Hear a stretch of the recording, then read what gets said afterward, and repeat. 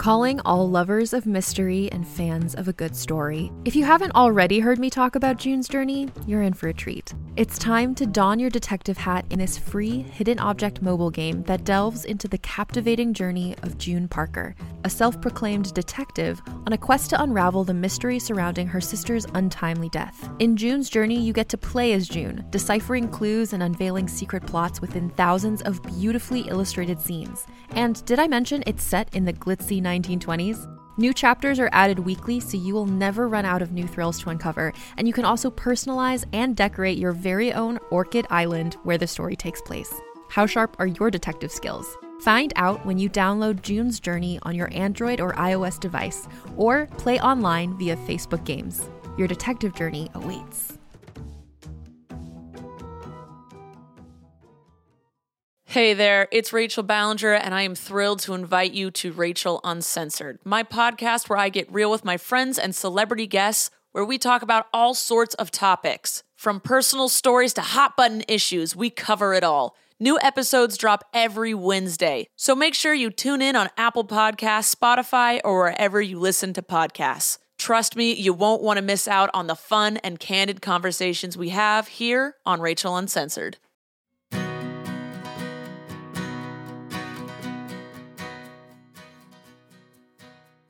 Welcome to Care Talkers. We're your hosts. I'm Anita Flores. And I'm Sandrine Etienne.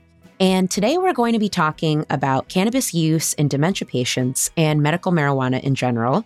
We have a special guest who's going to join us in just a bit. But I did want to talk, just Sandrine and I, about where the idea for this episode came from. So I spend a lot of time online, too much perhaps. But one of the things that I've really come to appreciate, especially during the pandemic, is some online support groups that I'm in related to caretakers. And I'm in one in particular for caretakers who are taking care of loved ones with dementia. So somebody posed a question in one of these online support groups, which was, has anyone heard of medical marijuana for Alzheimer's? And there were a lot of responses. Sandrine, I'm curious, as a social worker, had you sort of heard about this as a possible treatment, using medical marijuana for a person with dementia and or Alzheimer's? I actually have, and I believe we maybe talk about it in the episode with Dr. Chin, but I did have a client of mine many years ago who the daughter had felt that the only medication that her mom really responded to was not the traditional meds that would be prescribed for someone with dementia. Instead, she acknowledged to me that she was utilizing marijuana to help with some of the symptoms. And this was particularly because her mother had to undergo dialysis, which is where you have to actually go to a place. And her shift for dialysis was in the evenings. And I know we're going to talk a bit about sundowning, but that was the mindset of what the daughter felt, that it helped her mom to be able to utilize the marijuana, was able to curb some of her symptoms that she was experiencing, specifically at night. So yes, you mentioned the word sundowning. I know we are going to talk about it with our special guest, Dr. June Chin, but I did not know what sundowning was. And I've got it open right now on ALZ.org, Alzheimer's Association's website. Highly recommend. Will be in the notes of this episode to check out the Alzheimer's Association. But so sundowning is people living with Alzheimer's and other dementia may have problems sleeping or experience increased confusion, anxiety, agitation, pacing, and disorientation beginning at dusk and continuing through the night. I thought when I first heard the word sundowning, to me, that word doesn't necessarily indicate for me like agitation. So I kind of thought it was like person with dementia gets sleepy. That's what I thought.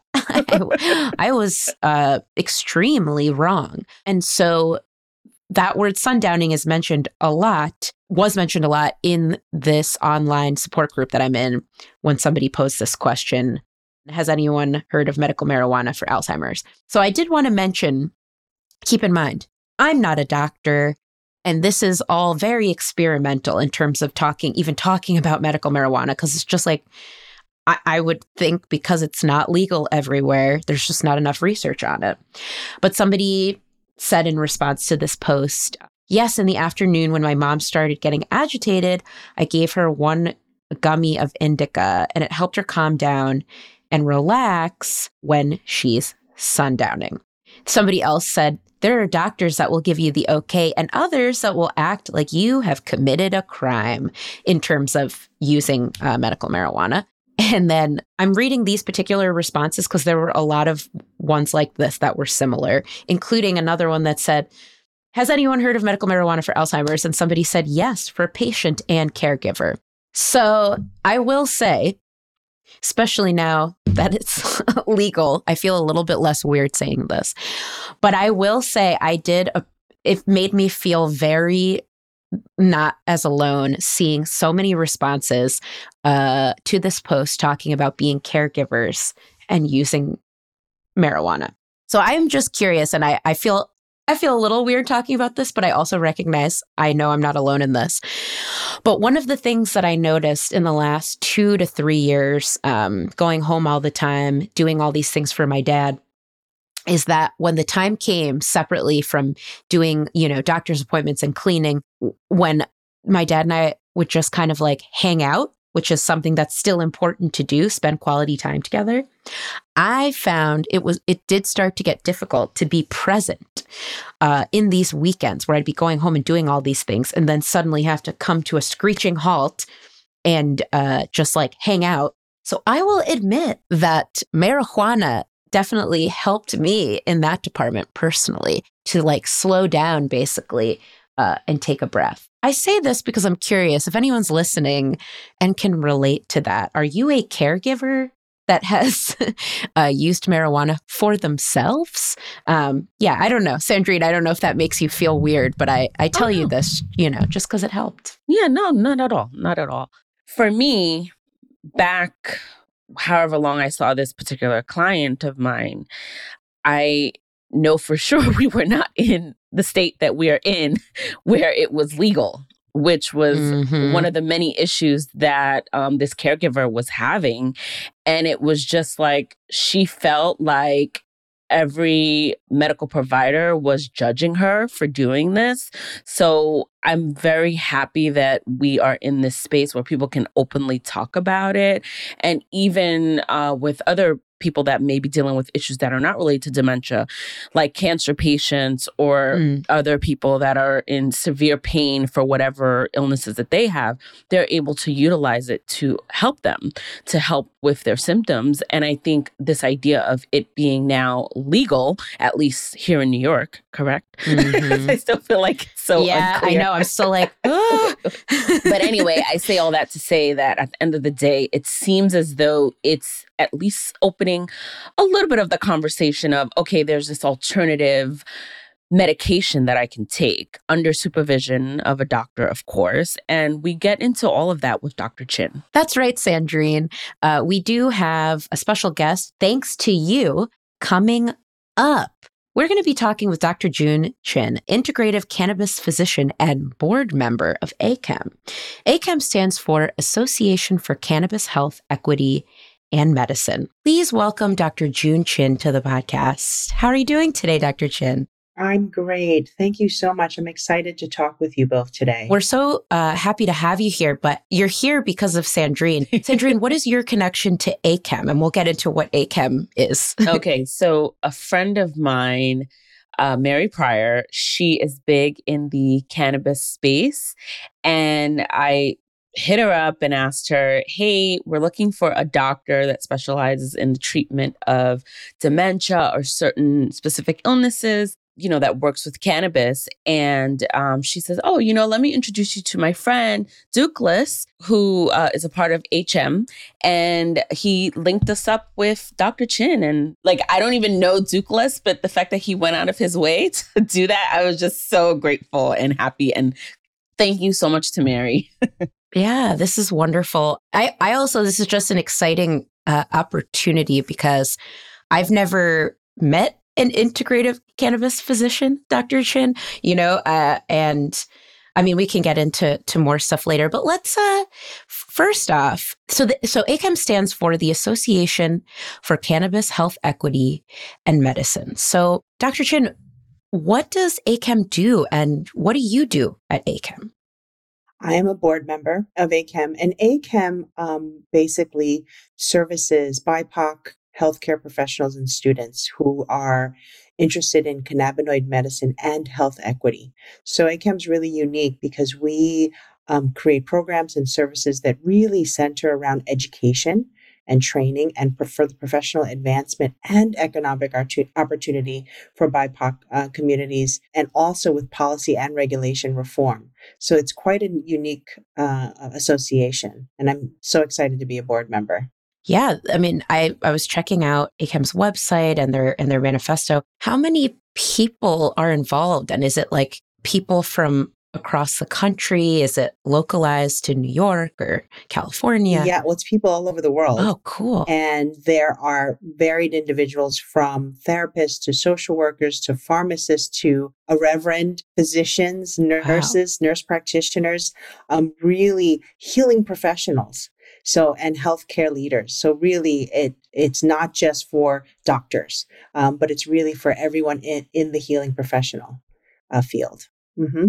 What led you to get into the medical marijuana field, Dr. Chin? Oh, goodness. So this dates me. So this is in the 90s, the late 90s, the early 2000s. I actually was a cannabis patient before I even became a physician. So I have a chronic pain. I was diagnosed with ankylosing spondylitis, which is AS, as a teenager. What is that? It's a autoimmune disease of the spine. So basically, there's no cure, but your spine starts to fuse together. So it almost seems like someone's crazy gluing your vertebrae together and you lose mobility. So there's no cure for it. It affects more men than women. It's a genetic disorder.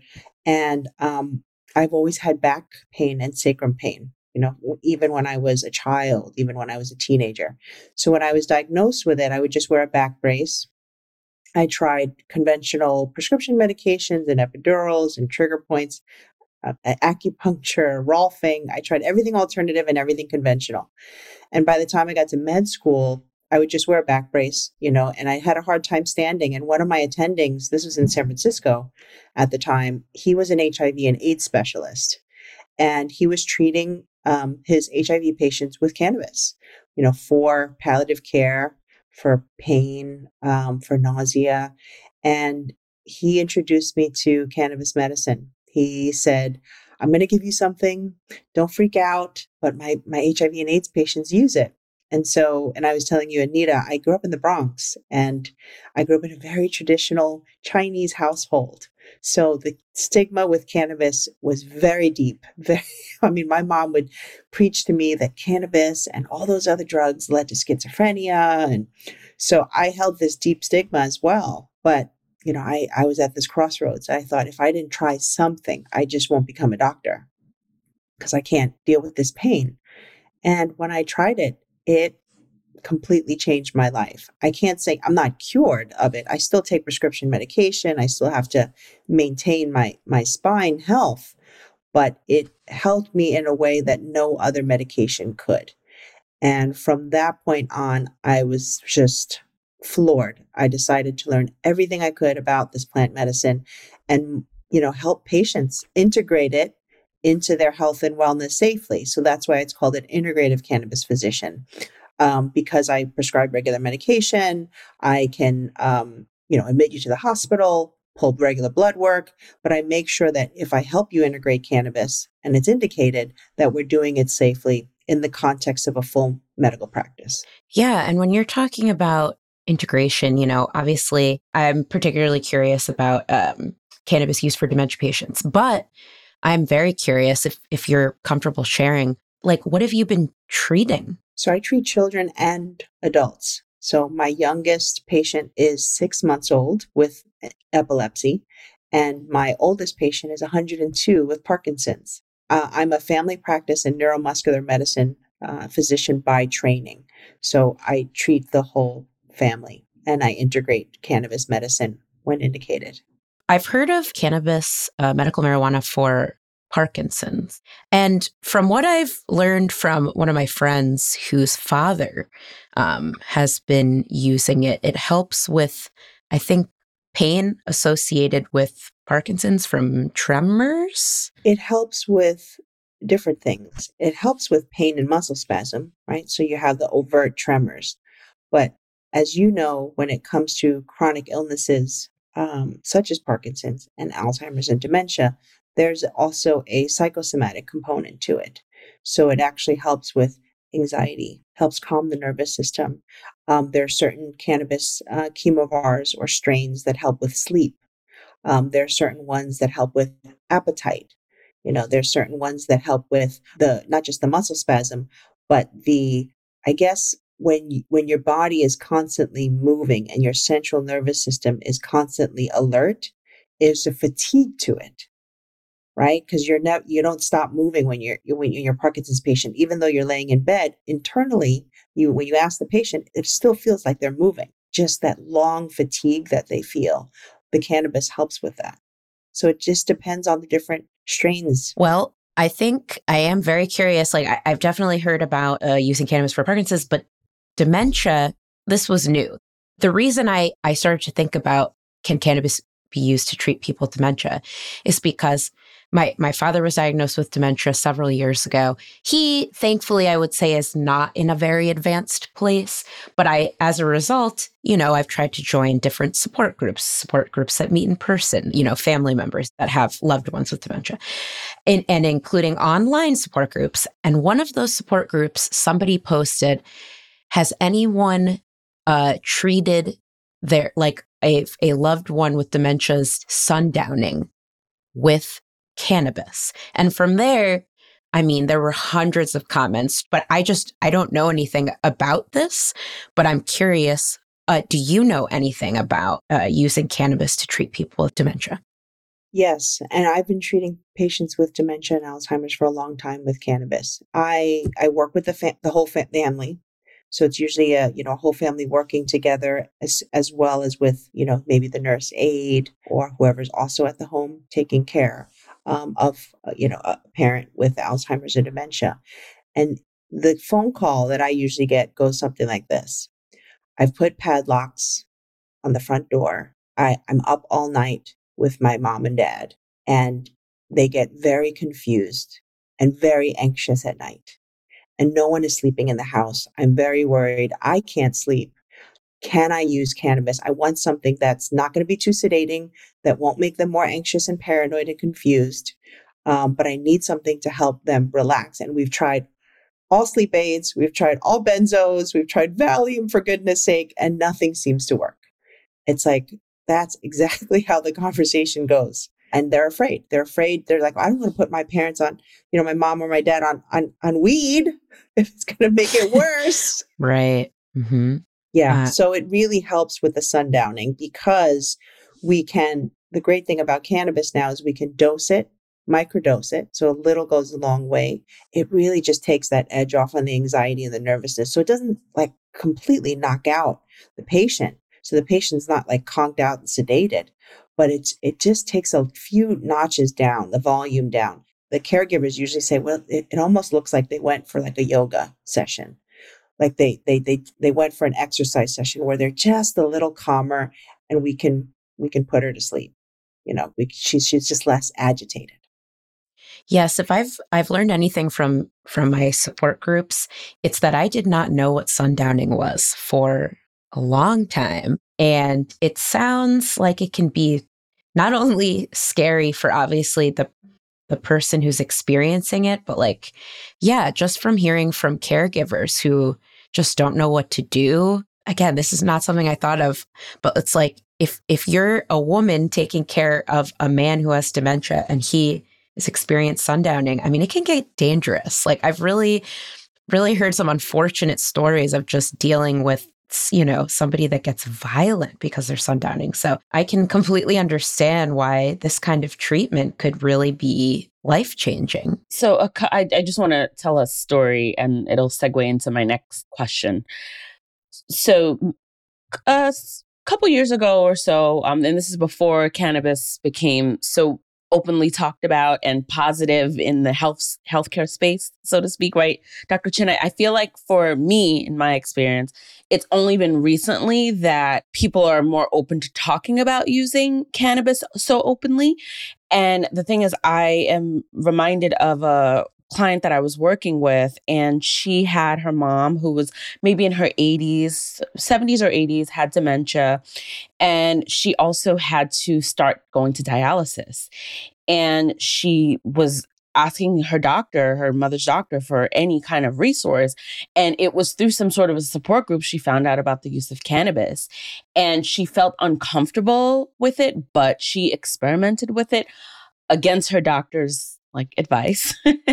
And she found that she just found that when she did it on her own, it really helped her mom, would give her some sort of quality of life, in that she was able to calm her enough so that she was less agitated and she could get her to dialysis. Because the thing is, her dialysis was in the evening times, and it was something she had to do 3 times a week. And her mom's behavior in the afternoon, early evening hours, was just so out of control and unpredictable that she felt that this was the only way she could get her mom to agree to dialysis. And she wanted her mom to have, some sort of quality of life and some sort of longevity, given that she had this, end-stage kidney disease. And so every time she went to her doctor and talked about it, it was very taboo, so to speak. So I'm curious, if someone is a caregiver and they're finding that, oh, this is something that I can possibly experiment with, how do they go about finding a practitioner that is open to this? Well, luckily, as more and more states are legalizing medical cannabis, there's over 30 states now, I think it's being more accepted in the medical community. I get that question a lot, even emails from, someone emailed me this morning from South Carolina, very similar. We want to talk to our endocrinologist about medical cannabis for mom, but he's older and more conservative.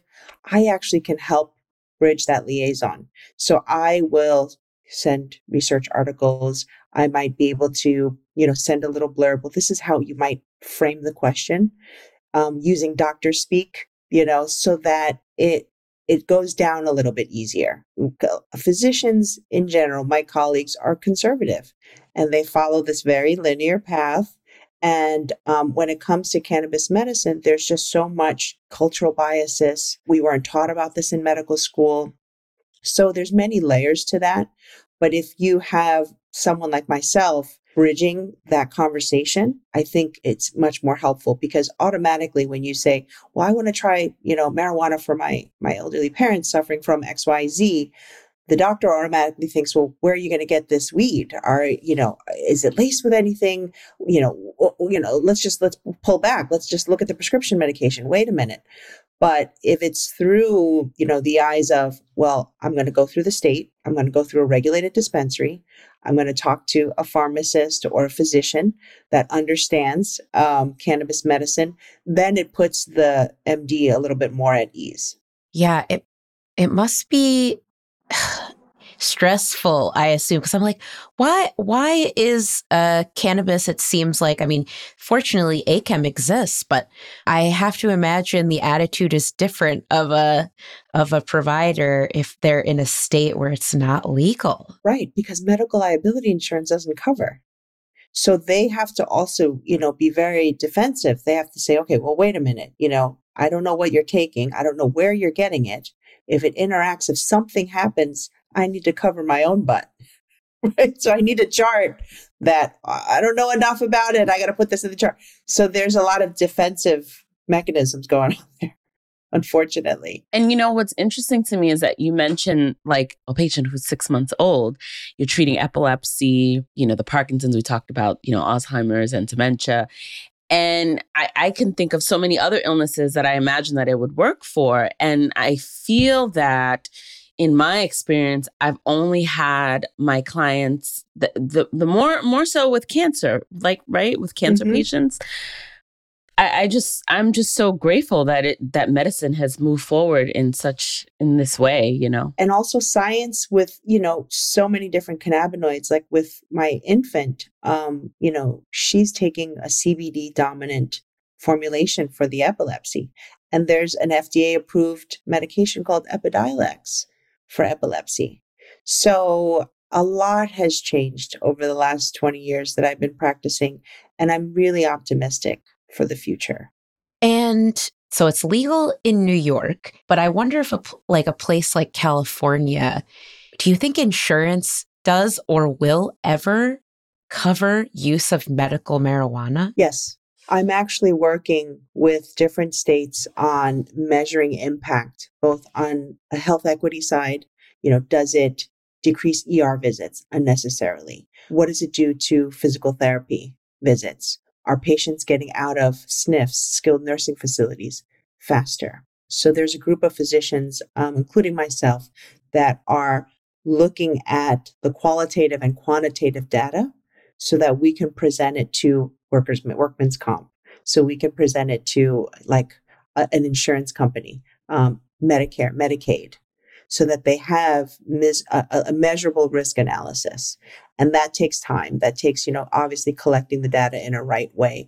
But I do think if they can see it as cost savings, I think it'll eventually be covered. The trick is we need standardization of the plant medicine. And because every state has its own laws and its way of cultivating and extracting, and there's different, CBD or THC or other types of cannabinoids, it's almost like Mother Nature laughing at us. It's hard to standardize plant medicine. So I think we have that to contend with. And I will say, I've had conversations with my clients, my cancer patients that use medical marijuana, and they just express to me the cost, how expensive it is. And they say how it works, and they don't understand, why do they have to pay so much? So, I mean, to know that is hopefully in our future, which I am hopeful, that, there's going to be this shift where insurance will cover it. That's going to be phenomenal. And I think that also will lead to even more acceptance. That's just my opinion, I think. Absolutely. 100%. You're right. This makes me think, Sandrine, I don't know the exact price, but I just specifically think of a friend of mine who works at a dispensary in Colorado who said there's a cream that they sell that has THC in it that he has somebody with Parkinson's who regularly comes in and gets it. But it's you need a lot of it. So yeah, it's expensive. Yeah. And I just, I would hope that once... I just don't know enough about the laws, but I'm is it possible? Is it just going to go state by state, or could we ever get to a point where it's the entire country at once that it gets legalized? I don't know. I hope so, because it does depend state by state on the pricing. I know, the West Coast, California, where I practiced for 15 years, there's a huge oversupply right now. So it's causing prices to crash. Oh. And so that, the dispensaries are actually bringing down the prices. But then you look at the South or, even the Northeast, where it's a little bit harder to come by, their prices are a lot higher. So it really creates this, health inequity and access. Just like you said, it's just so expensive. And oftentimes, I hear in New York, easily a patient could spend $200 to $300 at a dispensary, but then you have to be able to get to the dispensary. So I have patients that are spending, $200 to $300 on cab fare or even accessoride, having a difficulty getting to the dispensary with vehicle transportation. Yeah, I actually had that. I had a patient of mine. She had the prescription. She showed it to me and all that. And she says, just getting to the dispensary is difficult. So we don't even think about that, what a struggle. It's you have something in your hand to get you one step closer to being somewhat pain-free, and you can't even access that. Oh gosh, so much has to be changed. What can we do as people that are interested in making somewhat of a difference? I don't know. For me, it just breaks my heart. Whenever I have clients that, have to navigate these difficulties. It's really, I think what we're doing now, having this talk and education is the key, because it's when I look at, I grew up in the Bronx and I look at this healthcare disparity, my patients in the Bronx have a really difficult time getting medical cannabis. But then I have patients in Westchester, in Scarsdale, in Pleasantville. They can just hop in the car and they get the cannabis, no problem. And they have full access. Their health savings account, their flexible savings account will actually pay for the medical cannabis, and they can just swipe their card. So it's really when, podcasts like this, allied health professionals, all of us getting together and trying to figure out, how do we increase access? How do we educate our colleagues? That is where we can make a difference.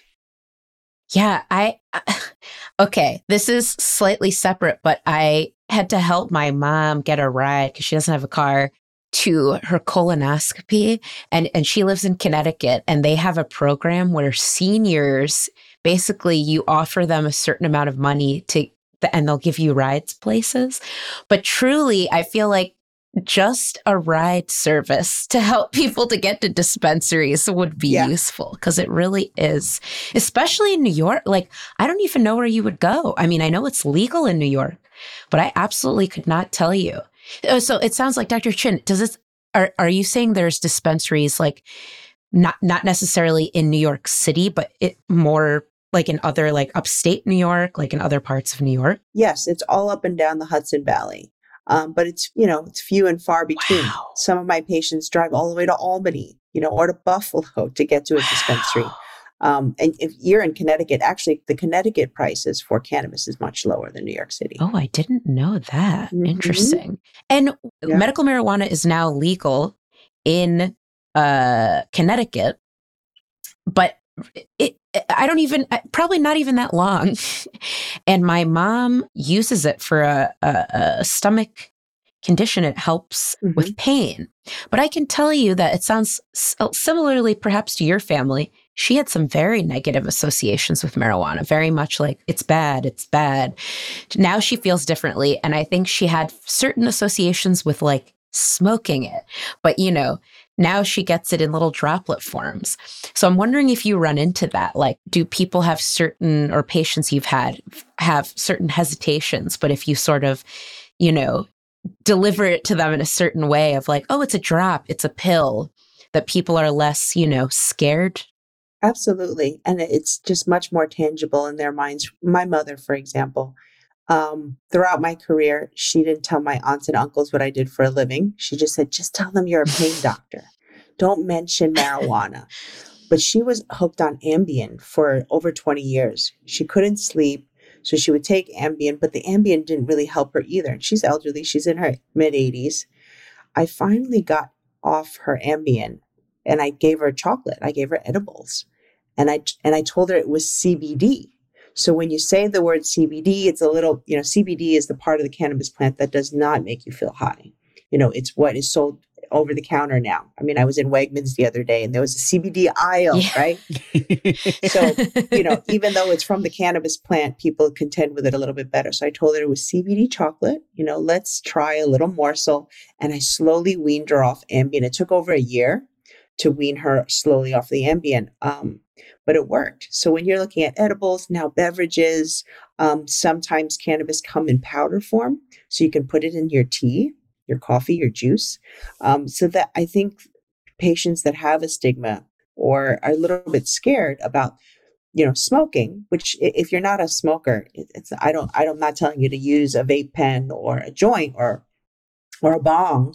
There are certain other delivery methods, mint tablets, capsules, gel caps, oil. I see that when you say all these things and you put it in perspective, it's like, oh, okay, maybe that's how, we can navigate some of these conversations. Because I have a lot of my friends who have, older parents that are dealing with all kinds of ailments. And, they're like, how do I get them to get some cannabis and try it? I have friends that say, oh, well, I bought this liquid thing and I wanted my mom to try it, but it was like, oh no, I'm not trying it. It's like that association. And it's just so hard to like have a conversation with our parents. I commend you, Dr. Chin, for getting your mom. You said your mom's like in her 80s, right? Oh, it took a long time. Wow. It took a long time. And, I was in Wegmans with my uncle, and we were walking down, and I said, look, there's CBD next to the protein bars. I said, cannabis is not so bad. And he goes, oh, that's just the good part of the plant. Oh. Okay. Oh. And it sounds like there's still, obviously, like, it sounds like perhaps age has something to do with it. I'm hoping that as marijuana hopefully becomes legalized in more states, that it is going to change people's perception. Like, I do wonder, I was looking at, there's a lot of people on the board for ACAM, but do you have any thoughts on or ideas of where other doctors might stand? Like, as in, obviously, there's still people that we're trying to convince who have these negative associations with marijuana, but do you feel like there's a lot of doctors that are similarly like that?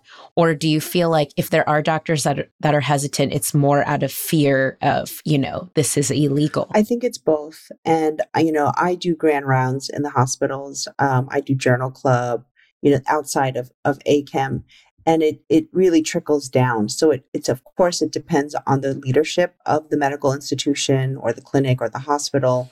But I notice, especially for us being bi-coastal,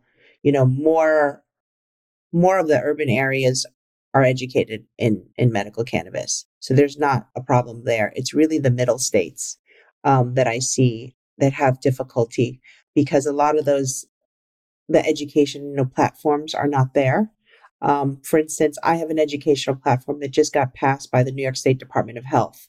So with this educational platform, the physicians that want to be prescribing doctors have to take this course, my course, before they become a prescribing doctor. So I'm hoping now to leverage that and use that for other states and work with their Department of Health or their medical cannabis program so that doctors have a course to take. So if they're curious and they're, so against it, but for now, take this 4 to 6 hour course, gives you the basic sciences, gives you the basic pharmacology, and then it teaches you how to integrate it into your practice or how to talk to your hospital system.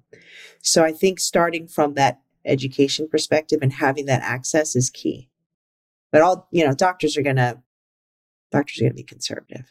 Well, given that now there's this, change, a significant change in the use of it and more widely used in the schooling of like med school, for example, is this something that they're talking about? Yes. Cannabis treatment? Yeah. Okay. I wasn't sure. I actually teach undergraduate and graduate level courses. So at the college level, and then I also do med students and residents. So we're seeing it at the college level as well. That's amazing. People can major and minor in cannabis now.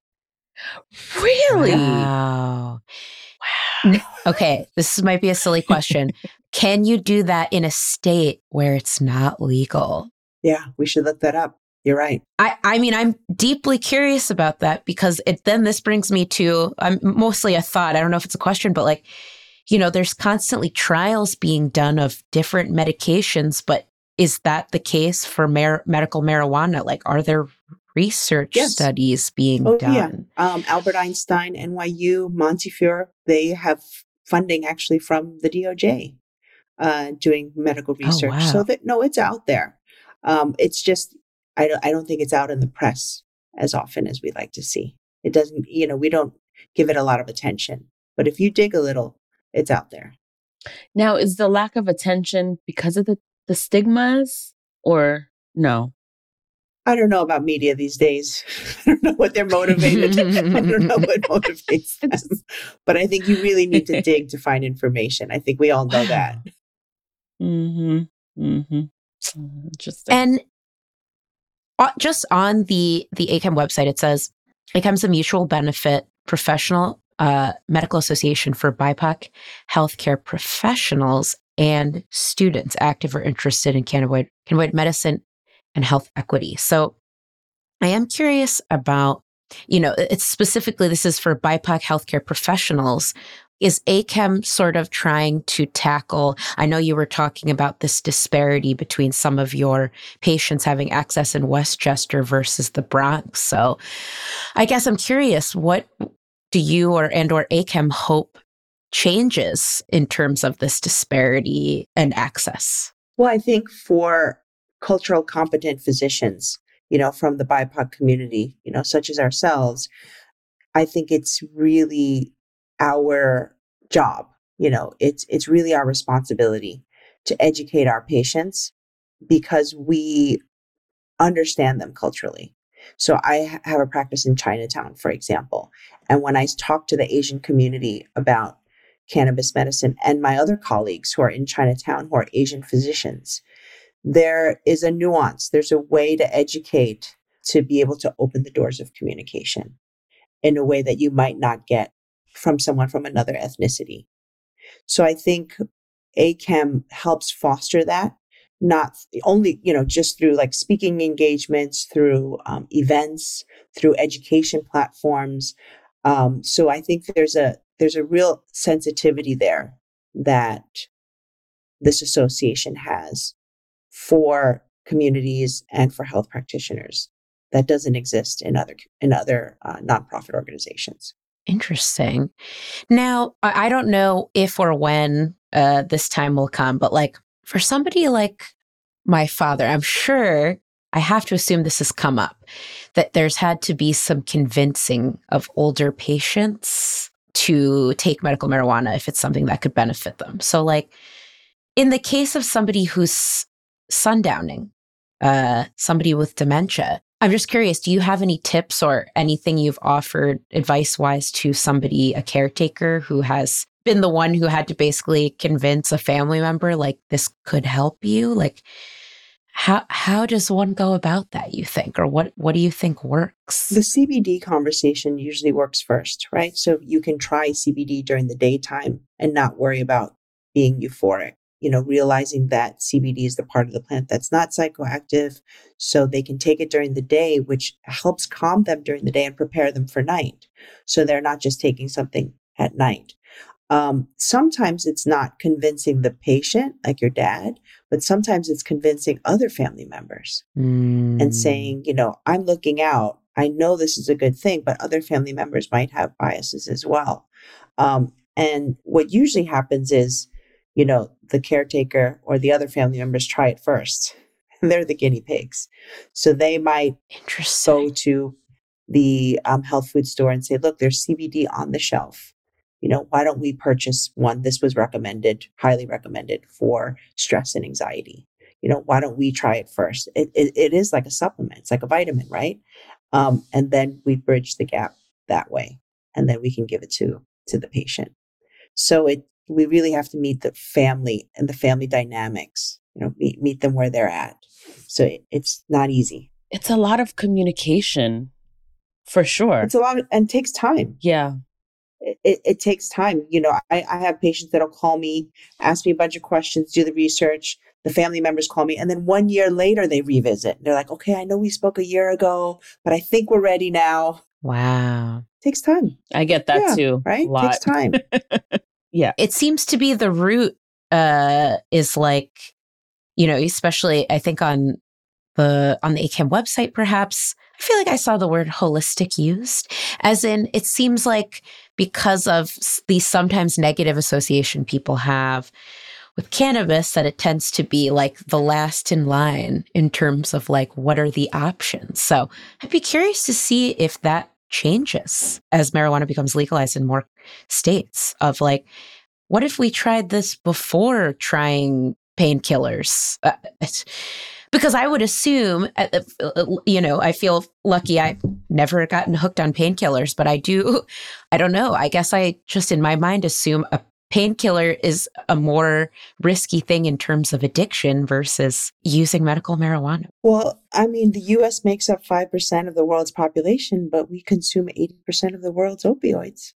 Wow. Right? That's crazy. I did not know that. Yeah. Also, I've taken painkillers for surgery, for wisdom teeth. I very much did not enjoy the feeling that I had on these painkillers. I'm grateful that medical marijuana and marijuana in general is legal in New York as a person who, uses it sometimes.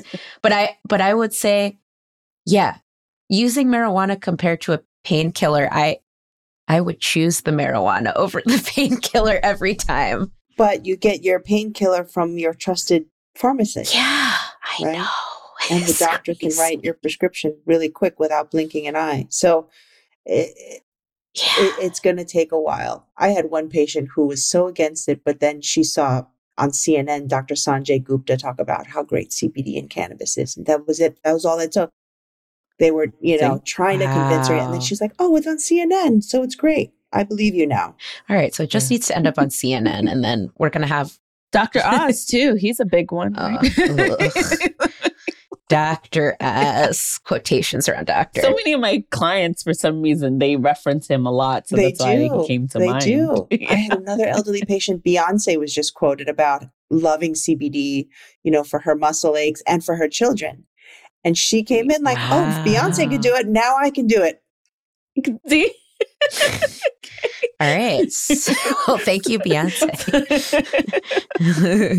Sandrine, do you have any other questions you can think of? No, I think the main thing was like the perception of medical marijuana, because that's just a conversation that I'm finding, again, more and more. It's hard for people to navigate those conversations. But Dr. Chin, you gave us some great tips, like, with the CBD and mentioning that. And, I just hope that, we continue on this trend where more and more practitioners are supportive of this, Well, there are preclinical studies that show that CBD actually helps dementia patients by promoting neuroprotective properties of the nervous system. So I always mention that. And that's significant. It's really sometimes what patients are really afraid of is the THC. And that's the part of the plant that creates that euphoria and sedation. And it's nothing to be afraid of. We just have to dose it properly. Because on the other side of the coin, there are patients that get so agitated with sundowning. I've had caregivers, give them too much THC. Maybe they got it from a friend, some chocolate, and they gave their mom or dad too much. And it can actually agitate the patient much more. So dosing is key, and microdosing is key. And then there's the cognitive effect, because, we know if you use cannabis, you can have short-term memory loss, especially with older patients. So again, that all can be mitigated through dosing. I am curious, do you think that as more states legalize medical marijuana, do you think there's any chance, or do you think there could be any good that could come out of schools? Like, I'm like, did I learn anything about medicine in just school in general? Probably not, but I'm just wondering. I just feel like marijuana in general, I hope, becomes less stigmatized with each generation. I would hope that the younger you are and the more used to you are living in a state, hopefully, where it's legal, that you might not have the same concerns or fears. I think it's education. Again, I was talking at my kids' school at the PTA meeting. And there's one side of the parents that were so angry that I was even there, to talk about cannabis. Oh, boy. But there's the other side that's like, we need to have this conversation because grandma's on medical cannabis. And my teenager thinks it's okay now to just smoke cannabis. So I have this conversation as if you're growing up as a young teenager, young adult, and your brain is still developing, but you're a normal functioning teenager. So there's no excessive anxiety that's getting in the way of your life, or ADHD or IBS, right? Normal functioning teacher. If you're using cannabis regularly, it does get in the way of executive function. It will, because we all have our own cannabinoid molecules in our body, right? It's called the endocannabinoid system. So we have this balance of cannabinoid-like molecules in our body. So if we bring in cannabis, if we bring in marijuana, and we're inhaling it as a teenager and we're using a lot of it, it disrupts our own body's endocannabinoid system. So that has repercussions. But if a parent comes to me and says, my son Johnny is smoking weed all the time. What's going on? I work with the therapists. I work with the psychiatrists. Maybe work with their primary care doctor. Well, let's get to the heart of the problem. Why is Johnny smoking so much cannabis? Is it focus? Is it social anxiety? Sometimes it's IBS. Sometimes it's terrible diarrhea and constipation. Oh, wow. What's going on here? So we have to figure out how is that cannabis serving you? And then we work from there. So education is key. My kids are so sick of hearing me talk about cannabis all the time. They're like, it's just not cool, Mom. And I don't want any weed. Okay, well, thank God you say that now. Wow.